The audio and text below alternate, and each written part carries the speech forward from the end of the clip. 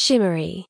I'm not stupid or one of those indoor girls, and I do have magic. So when a knock raps out 3 times on our front door in the early evening before the traders' ball, I know it's Leon Swiftsight, and I know he's here to ask a favour. In the trade district, there's a lot to be wary of. The underhanded business of the docks nearby, the illegal operations of some of the factories, and not many authorities wander these parts with peacekeeping on their minds. Mother isn't here, I call through the closed door. Remember, open the door, Leon says, his tone lowered and serious enough to use my full name. I open the door a crack and scowl at him. Don't call me that, slave trader. Mem, he says slowly, using my preferred short name. I need your help. I know. He smiles, and that actually makes me feel angrier at him. I haven't seen you a year, Leon.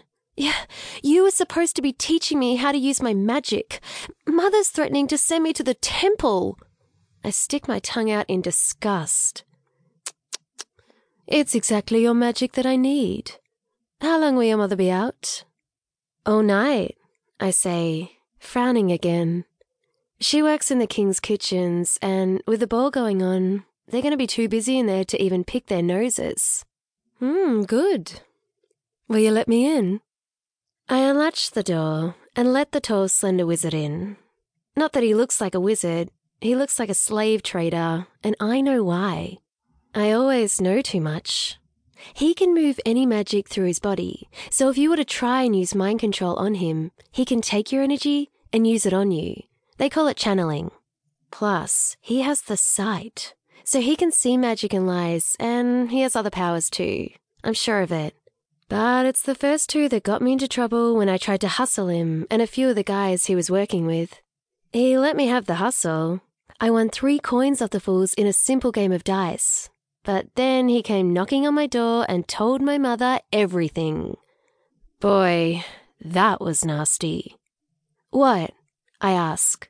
He frowns at me again. That's no way to talk to someone, young lady.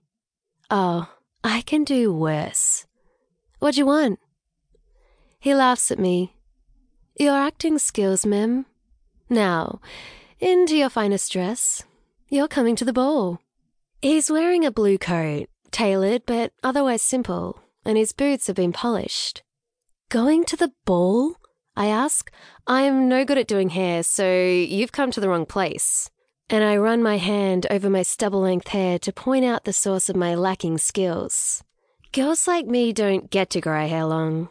When your mother's from the Fair Islands and your mainland father is nowhere to be seen, then you live by all your mother's superstition and magic. Well, that's about as superstitious as it gets. I told her not to do that, he says, but he doesn't look at my hair, just my eyes. This will be dangerous, Mem. You have to make sure you're willing to help. I shrug. Why not? And afterwards, I'll need you to come with me to Farlon. My jaw about lands on the floor. The Aquila capital? No way! Mother will never let me, I say, managing for intelligible words whilst my mind is racing with fantasies. Aquila? The realm where even a dunk, fatherless child can own a horse?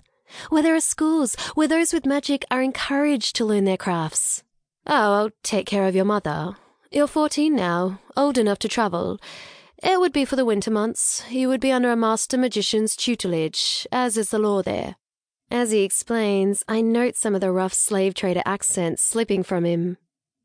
Who are you really, Leon? All right, we're running short on time. Nod and go and get into your mother's dress. I almost ask how he knows that Mother owns a lovely evening ball dress, but instead I do as I'm told. Pulling it from the back of the wardrobe and slipping it on, I marvel at myself in the broken fragment of the mirror.